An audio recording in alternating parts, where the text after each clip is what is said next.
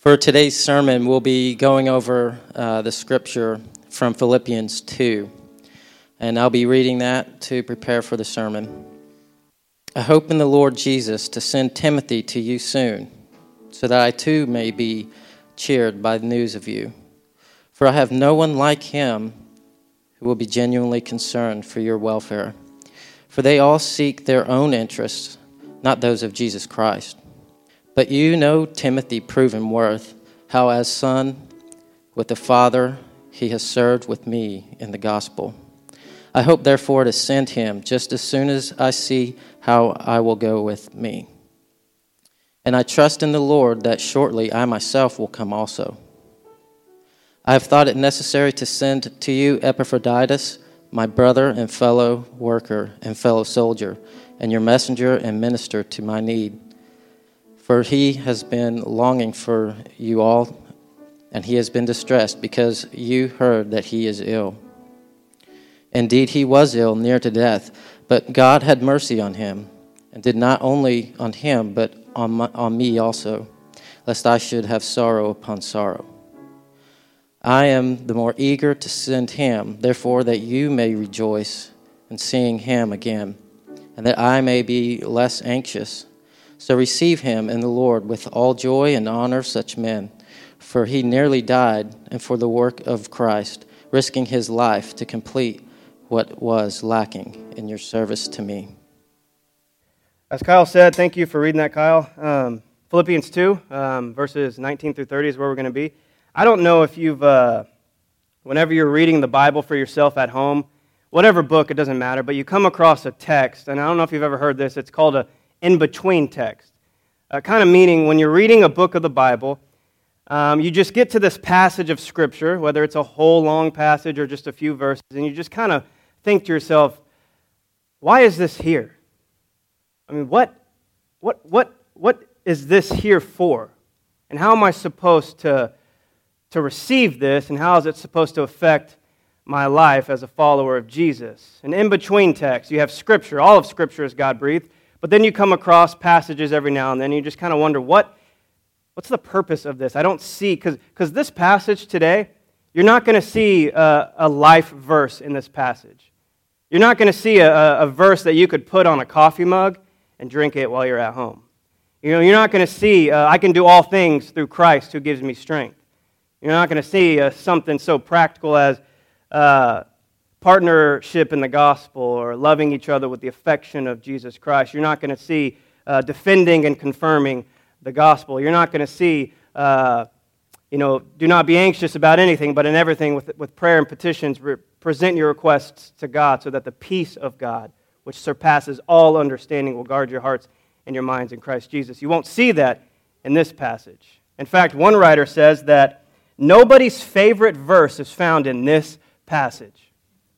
So this is a passage of Scripture that we come to, and many of you are like, what's the takeaway here? What's the takeaway? And I love passages like this because, and another reason, I love preaching the Bible books like we are, because you can't avoid passages like this. But here's what you need to know. The Holy Spirit of the living God inspired the Apostle Paul to write these words specifically to the church in Philippi. However, the Holy Spirit of the living God preserved these words for us today. I would even venture to say that God preserved this passage for Hillcrest Christian Church for such a time as right now.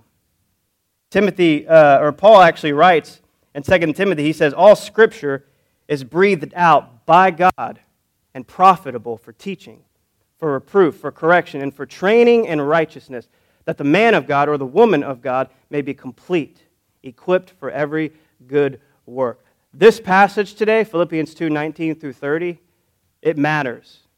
God preserved it for us, and so it matters. Every part of this letter that Paul writes in Philippians, God preserved it for our good and His glory. And so let's jump in. Let me pray, and then we'll jump in. We'll start in verse 19. Father in heaven, I thank you, God, for this opportunity to preach your word. Lord, I pray that you would use it for the edification of the saints, for the men and women in this room, God. May it lead us to service. May it lead us to love. May it lead us to make much of Jesus in our community, in our families, and in the world. We ask and pray this in Jesus' name. Amen. Verse 19, Paul says, I hope in the Lord Jesus to send Timothy to you soon, so that I too may be cheered by news of you. For I have no one like him who will be genuinely concerned for your welfare. For they all seek their own interests, not those of Jesus Christ. But you know Timothy's proven worth, how as a son with a father he has served with me in the gospel. I hope therefore to send him just as soon as I see how it will go with me. And I trust in the Lord that shortly I myself will come also.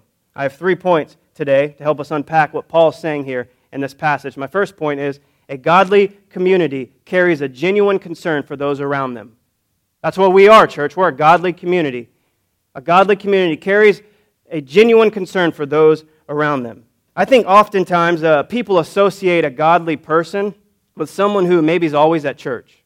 It's easy to just assume that someone's godly because they go to Sunday school. They know a lot of Scripture. They have a lot of the Bible memorized, so they're obviously a godly man or woman.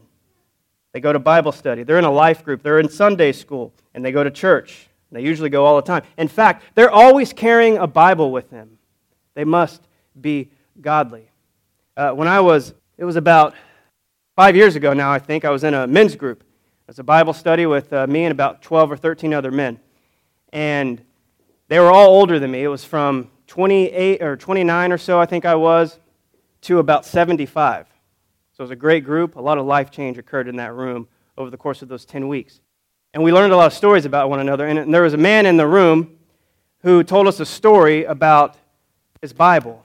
So he had not only a Bible, but he had a case. So this is my mother-in-law's. I don't typically carry this around, although it is pretty. But he had a case like this, where he carried his Bible in that case. And these are actually pretty great, because not only can you carry your Bible in one of these, but you can carry a snack, too, if you wanted to do that. And so this is a Kind bar, and my wife tells me to eat those on Sundays. Obviously, I haven't gotten to it. But you can carry a Bible in there. You can carry maybe a notepad to take your notes in. So these are really convenient if you have one of these.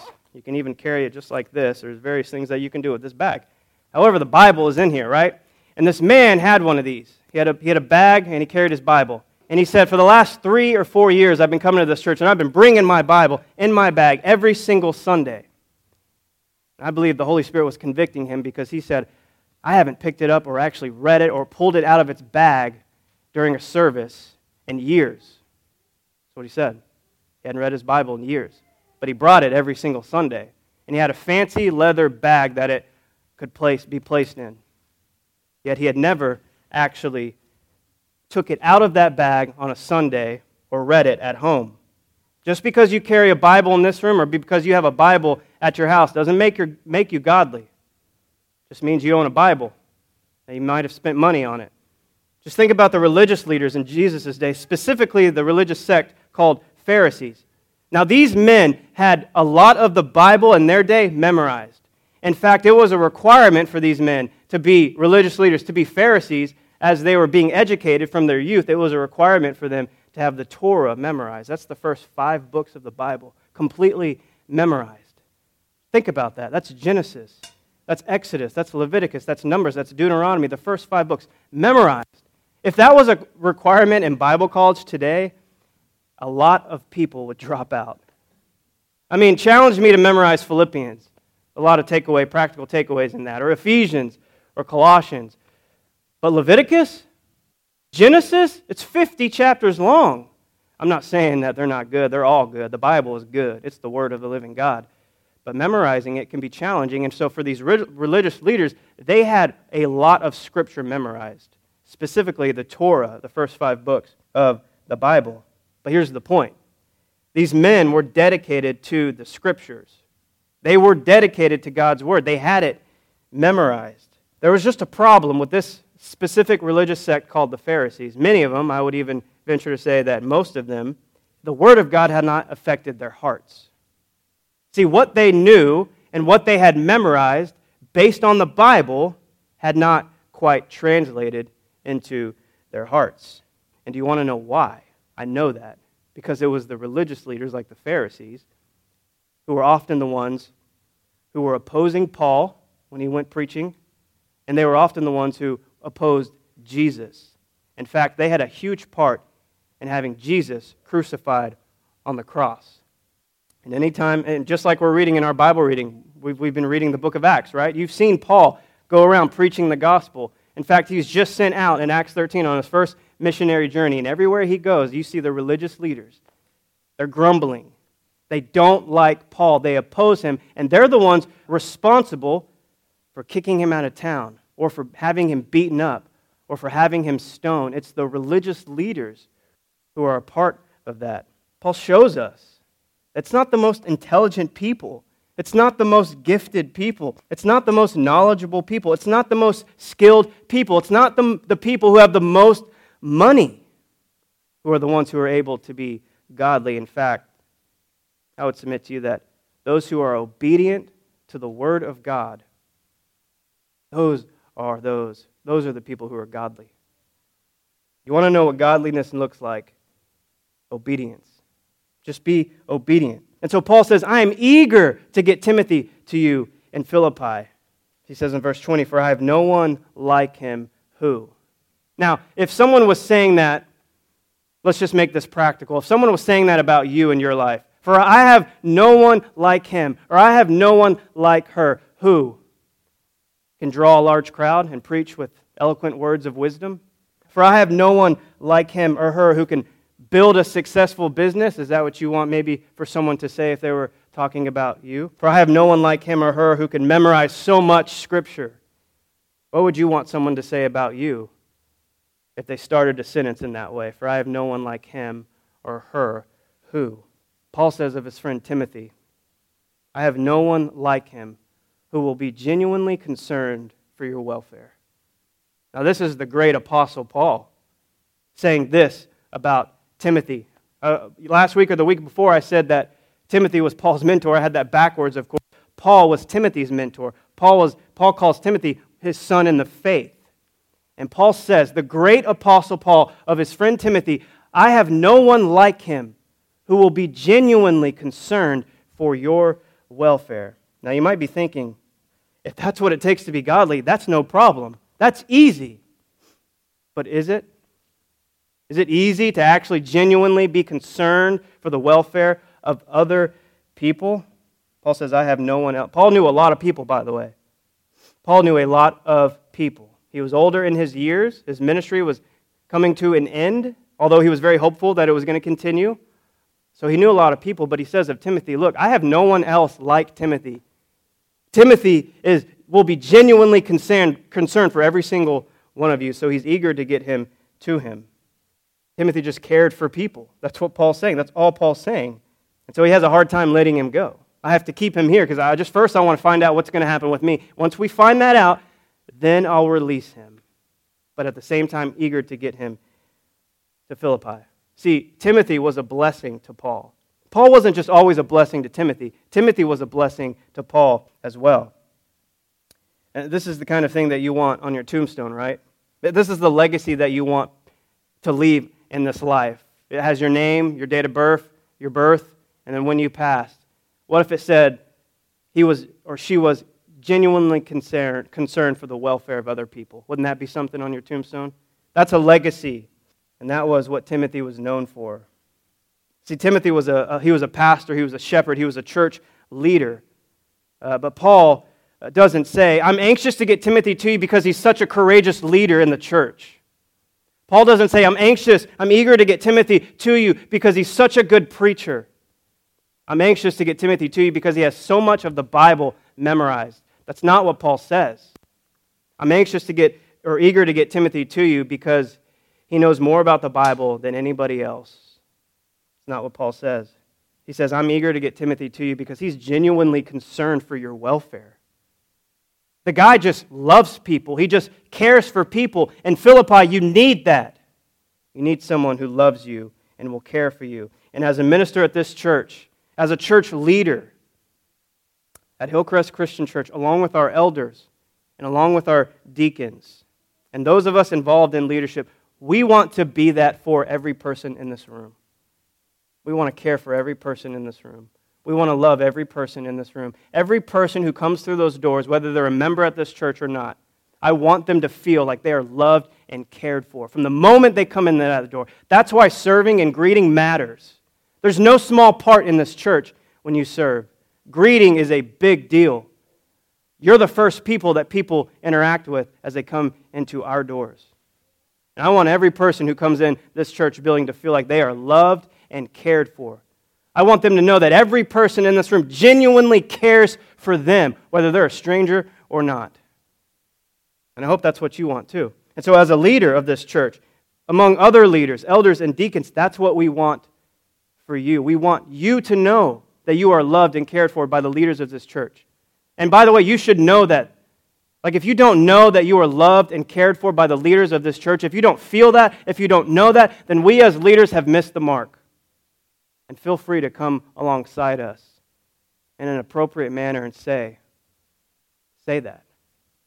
Because the Bible says that as leaders of God's flock, we will be held accountable.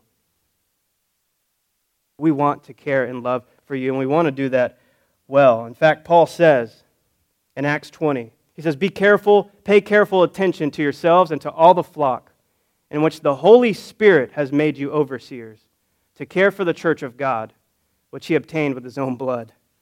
See, Jesus Christ paid for all of our sins by the blood of the cross. And he's saying, be careful, pay careful attention to yourselves and to the flock in which the Holy Spirit has made you overseers. There should never be an elder or a deacon or someone as a pastor or minister who's not called by God. Every elder and deacon must be called by God because they're held accountable to God. And so, hearing it from me, I think, we want to love and care for you, and we want to do it well. And I hope you know that. And I hope you feel that. And I hope you're aware of that as well. And that's my hope for our leadership. But I want to tell you, it's not just leadership that should be caring for the flock. You should be caring for the flock as well. Because Paul is saying of Timothy, look, he's not just a church leader. He's not just a pastor or a shepherd. He's a human being. And he cares for people. And Paul is saying, be like Timothy. It's essentially what he's saying. He's an example for us. So every single one of us should be that for each other. Like, make no mistake, as a follower of Jesus Christ, if that's who you are, if that's who you claim to be, a follower of the God of the universe, then you are the church. Right? This is a building. We know that. This structure, foundation, it's not the church.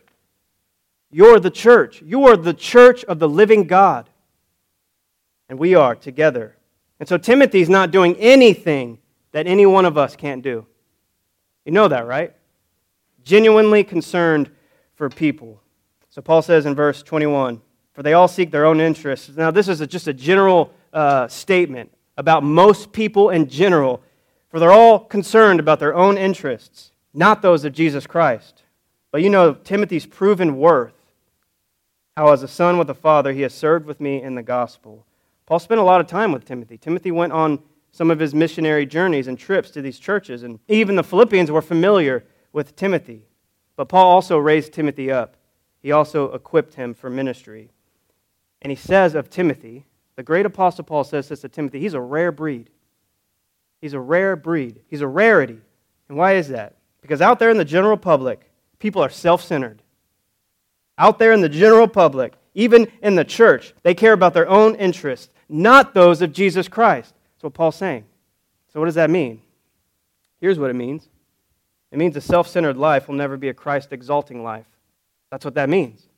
A self-centered life will never be a Christ-exalting life. You should want to do that as a follower of Jesus. Exalt Jesus Christ in your life. And a self-centered life will never be that. You will never live a Christ-exalting life if you are self-centered. So Paul's saying.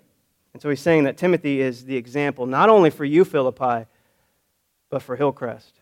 Timothy is a great example. Now you might be thinking, well, I don't know, Jesus is our example. Sure. How many of us always say Jesus is perfect? We can't actually be like Jesus, but we can strive to be like Jesus. I would submit to you, Paul's giving a very practical way to be like Jesus. Look at Timothy. Be like Timothy. Timothy's a great example. But ultimately, Jesus is our prime example on how to live in this world as his followers. Because if you love Jesus, like if you truly love Jesus, you will automatically love other people and care for other people. It should just overflow out of us. Amen? So let me ask you a question. This is for everyone. And obviously, you don't have to answer, but just think about it. If all of your prayer requests from right now until next Sunday, all of your prayers that you prayed, if all of those prayer requests were actually answered from today until next Sunday, if every single prayer you prayed was answered, how many lives would be impacted? From this moment until next Sunday, all of your prayer requests, if they were actually answered, how many people would be impacted by them? I think for many of us, it could be three. 3 people would be impacted. Me, myself, and I. So easy to just be so consumed with ourselves. I'm not saying praying for yourself is bad. Obviously, that's not true. But if the only kind of prayers that you are praying are mostly for you and about you, then that is a self-centered prayer life. I think sometimes we act as if God exists for us. God does not exist for us. God exists for God. And by His grace, we get to be a part of what God's doing in the world. And amen to that. If you were to guess in the last days, maybe some of you have studied the end times and you've read into kind of the last days. If someone were to ask you, hey, what do you think the world's going to look like in the last days? You might say, there probably would be a worldwide pandemic. Churches would be closed, People would be getting the coronavirus. I think the end times would look like that. Or maybe you might say, I think the world, during the end times, there will be just a worldwide famine. People are just going to starve to death. You might say there's just going to be wars all over the world. But look what the Bible says about the last days. Paul, he says, but understand this, that in the last days there will come times of difficulty, for people will be lovers of self. That's a sign of the last days, Paul says. And the inspired word of the living God, he says, for people will be lovers of self. And then he goes on, he says, lovers of money, proud, arrogant, abusive, disobedient to their parents, ungrateful, unholy, heartless, unappeasable, slanderous, without self-control, brutal, not loving good, lovers of pleasure rather than lovers of God, having the appearance of godliness, Paul says, but denying of its power. There's a lot of families across this nation who have more than one Bible in their houses. How many of them are denying it of its power? That's what Paul's saying. He's saying in the last days, you're going to know because people will be lovers of self. So, how do we move from that in a practical way? And I hope maybe this will help. In our life group, this is all about building community during these couple of months.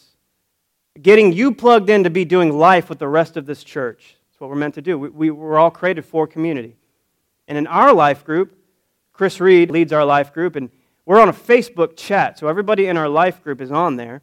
We pray and we do prayer requests when we meet, but then all those prayer requests gets inserted on that Facebook chat. And so we're not just praying for each other on Thursday, but we're praying over those prayer requests throughout the week. And anytime anybody has something come up and they need help or they need prayer or whatever, you just insert it into that. You could just do a text thread. It could look different for everybody. We should be praying for each other. We saw that in the first week in Philippians 1. Paul says we should be praying for one another. And don't just do it one time a week. You want to start caring for other people in this room? Pray for them every day. Pray for them every day. Every other day. Set aside time. Write their names on a card. And pray the Word of God over their lives. And do that often. In fact, if you really want to start caring for people in this room, text them. How are you doing? I saw your name on the prayer list. I just wanted to check in with you and just see how you're doing. Is there anything that I can do for you? How can I help serve you? Or a phone call. There's people in this room who haven't been able to come because they've been sick. How many people in this room have called that person or those people? Their phones should be ringing off the hook because of the love that this church has for those people. We should do this together for each other. Text each other, call each other, love each other, care for one another. I did not see Chris sitting right there. I thought he was up there. So get involved in a life group. Aside from guests visiting our church, there should be no strangers in this room. I believe that. even as our church gets bigger, as more people come, as the body of Christ at Hillcrest grows, that's the point of life groups. We get to know each other on an intimate, godly level. If you're not a part of one, you need to get a part of one. You need to be a part of one. God created you for community. And Paul says, I have someone like that who really cares and loves people. His name's Timothy. And Timothy is an example for every single one of us. He's Christ-like. He's godly. Imitate him. Essentially what Paul's saying. He goes on in verse 25. He says, I have thought it necessary to send you Epaphroditus, my brother and fellow worker and fellow soldier, and your messenger and minister to my need. For he has been longing for you all and has been distressed because you heard that he was ill. Indeed, he was ill, near to death. My second point this morning is a godly community serves each other as well as the local body they belong to. A godly community serves each other as well as the local body they belong to. If you belong to Hillcrest Christian Church, you belong to this body of Christ here. So notice Paul, the title that Paul gives Epaphroditus. All in one verse, he says he's a brother, he's a fellow worker, he's a soldier, he's a messenger, and he's a minister, all packed into one verse. That's Epaphroditus. A worker, a brother, a soldier, a messenger, and a minister. And if I were just to sum it up in a sentence, who Epaphroditus is, I would say this. Epaphroditus was a willing servant of Jesus who gave his life as a sacrifice to God's church and those who were a part of it. That's who Epaphroditus was. He was a servant of Jesus Christ who gave his life to serving Jesus' church and those who were a part of it. That was Epaphroditus. He was a willing servant and a co-laborer for the gospel with Paul and the church at Philippi. He was a worker. He was a minister. It simply just meant that he was a servant. Epaphroditus was just a servant in the church at Philippi.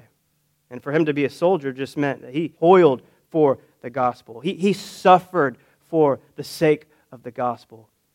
He was a co-struggler for the gospel, for the spread of the gospel. Epaphroditus was sent from Philippi all the way to Rome. Probably took him about 9 days to get there. And it says that he got sick. In fact, he got really ill. But it was imperative that Epaphroditus get to Paul. So he co-struggled with Paul. As Paul was in jail, Epaphroditus goes there to minister to Paul, to bring him gifts, to bring him money, because although Paul was probably nearing death, Paul was still hopeful that he was going to continue to preach the gospel outside of a jail cell.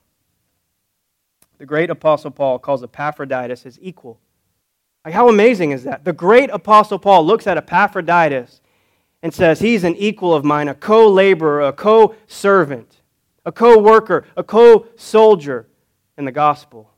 He was a willing servant who gave his life for the sake of God's church. Ultimately, what this is, Epaphroditus is showing us what it looks like to worship God in the church. You do it through acts of service. As a servant at Hillcrest, a form of our worship to God is serving this church. Did you know that? Now, remember how this church in Philippi started. Paul brought the gospel to Philippi, and he shared the gospel. People believed, people were baptized, and then the church of Philippi was born. And that church became Paul's main financial backing for his ministry. People may have shared with Paul in the gospel by giving financially, but they were the main church, the main group of people that gave Paul money for him to continue to preach the gospel in the region that he did that. And unfortunately for Philippi, they didn't have the opportunity to just Venmo Paul money. It wasn't on the table. It wasn't an opportunity that they had. In fact, they couldn't even text to give like we can. Epaphroditus, they couldn't text 844-431-0556 to give. They didn't have that opportunity. It wasn't on the table. And so, by the way, that's an opportunity for each one of us to give. You don't come for a month because you're sick, you could still give to the furthering of God's kingdom and the work that we're doing here at Hillcrest Christian Church. So the church gathers a bunch of money. That's what they're doing. It's about a 9-day trip there, 18 days round trip. We're looking at 3 weeks. Someone's going to have to sacrifice their life and without being with their family for about almost 3 weeks. We got all this money together. Who's going to go for us? Epaphroditus is just sitting somewhere in that room saying, here am I. Send me. I'll go. I'll take the money to Paul. what Epaphroditus says. Now, here am I, send me. Does anybody recognize that portion of Scripture? Isaiah chapter 6. Isaiah has a vision. He's in the throne room. He falls on his face because of the presence of God. Then after this incredible scene is coming to an end, the Lord looks or speaks, says, who will go for us? And now Isaiah says, here am I. Send me. Now I think we equate those words with something extravagant, like some kind of extravagant form of service, some profound work of ministry. Here am I, send me. I'll go to the unreached people groups of the world. I'll pack up my family. I'll quit my job. I'll go to Iran or India where it's hardest to be a Christian. I'll go. Here am I. Send me. We equate those words with something profound. I'll preach a sermon. 3,000 people get saved. Here am I. Send me. It's not about packing up your family and going to the unreached. It's not about standing in front of a large crowd of people and people walking down the aisle, surrendering their lives to Jesus. Don't think of here am I, send me as something so profound. It's simply a willingness to serve in areas that God has already placed around you.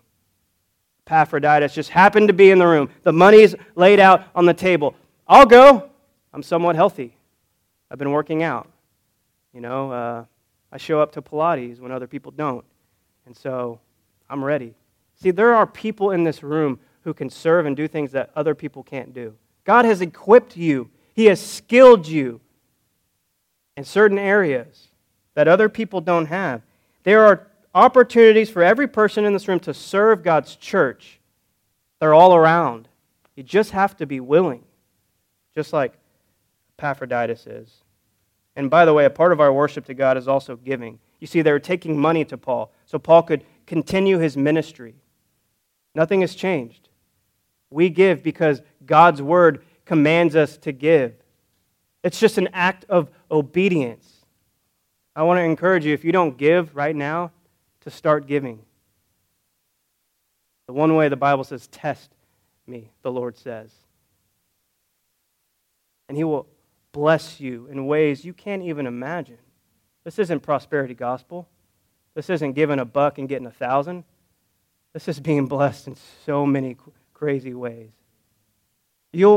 I started giving it the first time many years ago. The Holy Spirit had prompted my heart, just as I've asked God to do the same for people in this room, to further God's kingdom by giving. And I started giving. There's times when you think you can't do it, and all of a sudden you get a random check in the mail from AT&T that's exactly the amount of money you need. Hadn't been with AT&T in like 6 months. I'm telling you, God shows up in ways. Call those miracles, right? A miracle is not just laying a hand on someone and they can walk. Miracles happen every single day. The question is, do you see it? Do you see God moving? And even if it's in a less profound way. And so if you're not giving, God says give your first fruits, your best, as an act of worship to Him.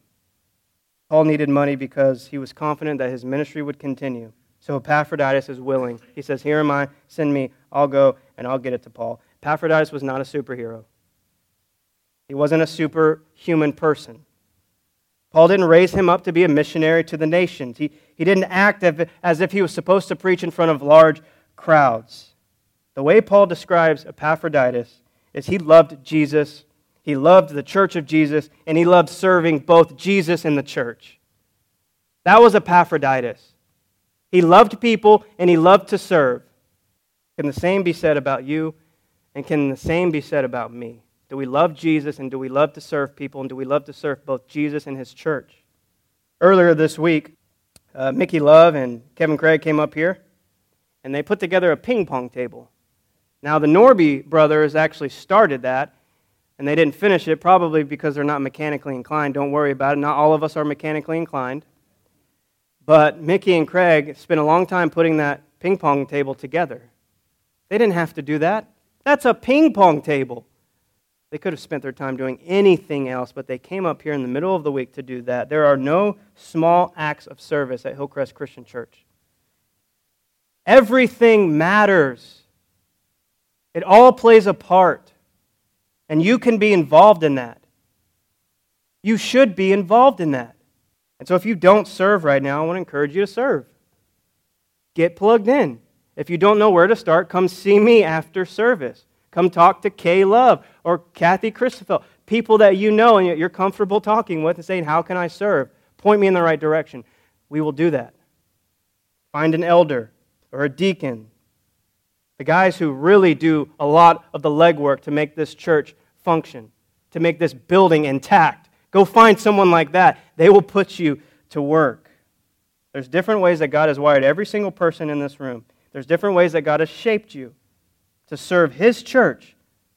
We're one body, the Bible says, but many parts. So we as leadership, I want to put together different serve opportunities. I want to have different life groups come up to this building when the weather permits and have different life groups working on different projects, different areas. This building is going on 34 years old. It needs some TLC. And we've got a whole room of people who can help with that. And not only that, but to go out in the community. We want to find different ways to serve. And a way to do that is just go serve with your life group. Go serve with a community of people you feel comfortable with. We will find serve projects for our life groups, and you can go out and serve not only here, but out in the community. How cool would that be? Wouldn't that be amazing? And we're called to do that. The question is, are we willing? It's really what it comes down to. Are you willing to serve God's church? Epaphroditus was willing, and he made a huge impact for the kingdom of God. And all he said was, here am I, send me, I'll go. I'll almost lose my life just to get to Paul so I can minister to him. Paul goes on. He says, but God had mercy on him, and not only on him, but on me also, lest I should have sorrow upon sorrow. I am the more eager to send him, therefore, that you may rejoice at seeing him again, and that I may be less anxious. So receive him in the Lord with all joy and honor such men, for he nearly died for the work of Christ, risking his life to complete what was lacking and serve in your service to me. My third and final point is, God's mercy flows through each one of us as we serve and do life together. God's mercy flows through every single one of us as we serve and do life together. Paul says God had mercy on Epaphroditus. He almost died on his trip to me. And then Paul says he didn't only have mercy on Epaphroditus, but he had mercy on me because he was coming to serve me. Had he have died, Paul says, I would have had sorrow upon sorrow. That would have been hard for Paul. But not only did God have mercy on Paul in that way, God had mercy on Paul because Epaphroditus came to minister him in a very desperate time of need. Paul was in jail. Now, Scripture doesn't tell us, but many people believe that Paul's head was cut off. That's how he died. He was martyred, of course. Many believe that it wasn't long after he was in jail in Rome, but Paul's still very hopeful that he was going to continue on to serve Christ and his church. And Paul says, God's mercy to me was that this man came to me in my desperate time of need. He came to my aid. Financially, sure. But the Bible says that he ministered to him, that he served him. We don't know how long the conversation went, how long even Epaphroditus stayed there. But we know that it helped Paul in a very desperate time. See, God has mercy on every single one of us. And a lot of times God's mercy flows through one person into the other. How many of you have struggled with something in your life?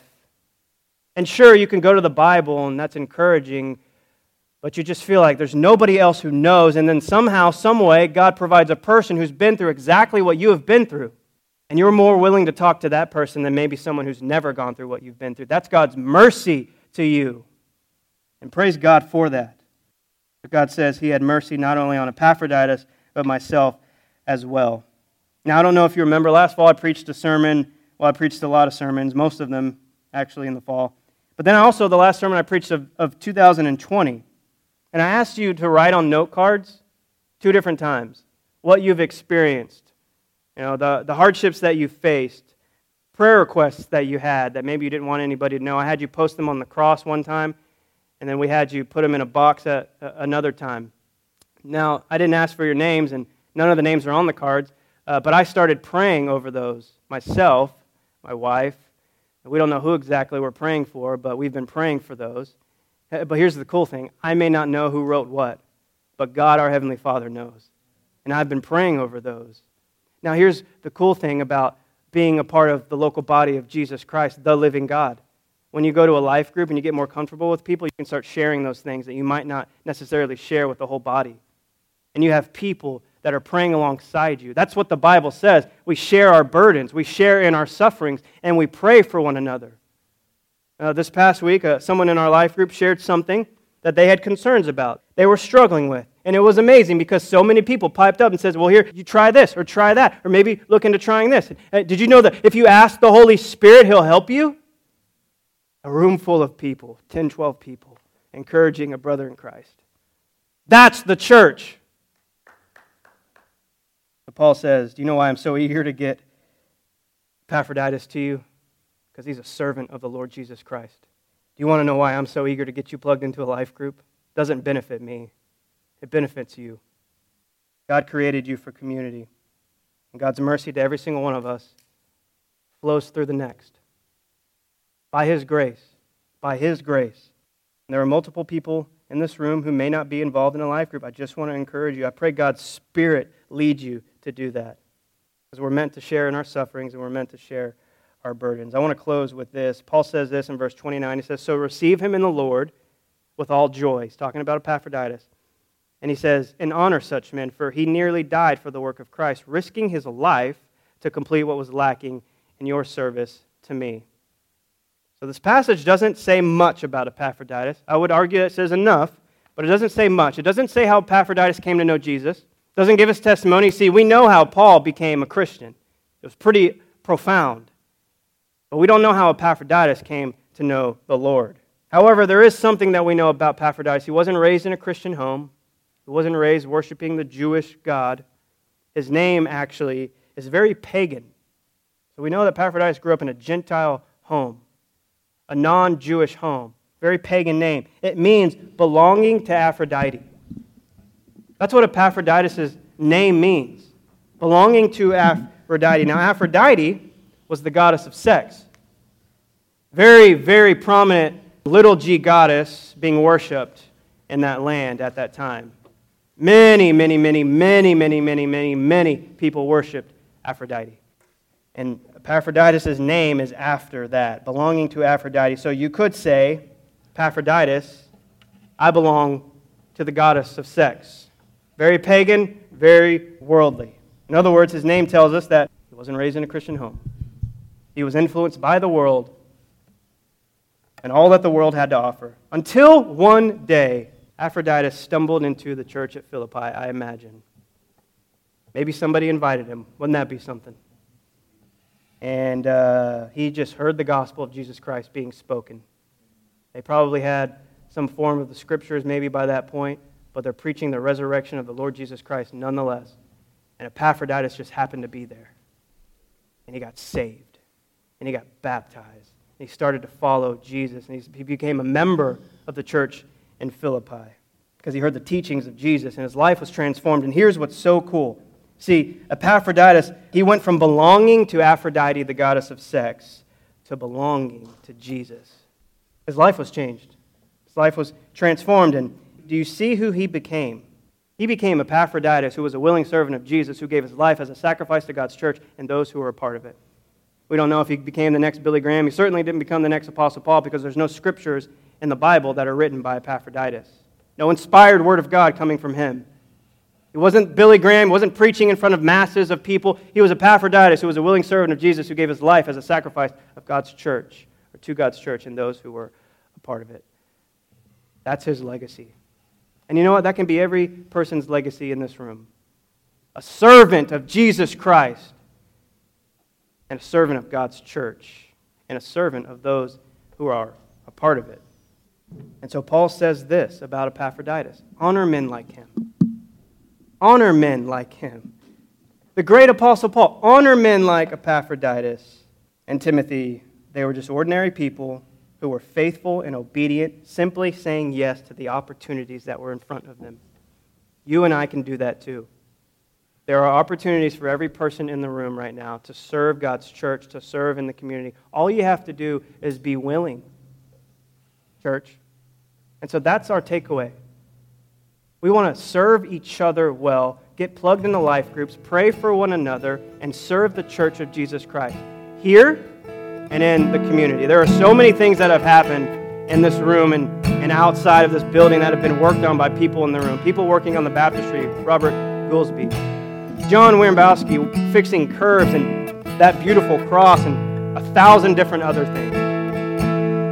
Mark and Kathy Criswell studying God's Word on a Saturday to bring it to the youth on a Sunday. Countless things that Mickey Love has done. Kay Love. Kimberly Hardaway, who's a treasurer here at this church, works for free. Kyle Hardaway, who's just completely restructured our website. The list goes on and on and on. Wes, who's sanitizing the building. There's something to be said. Larry Bergen driving all the way from Sherman to use the Bible knowledge that he has to teach his peers God's Word. Meals on Wheels, all the people involved with that.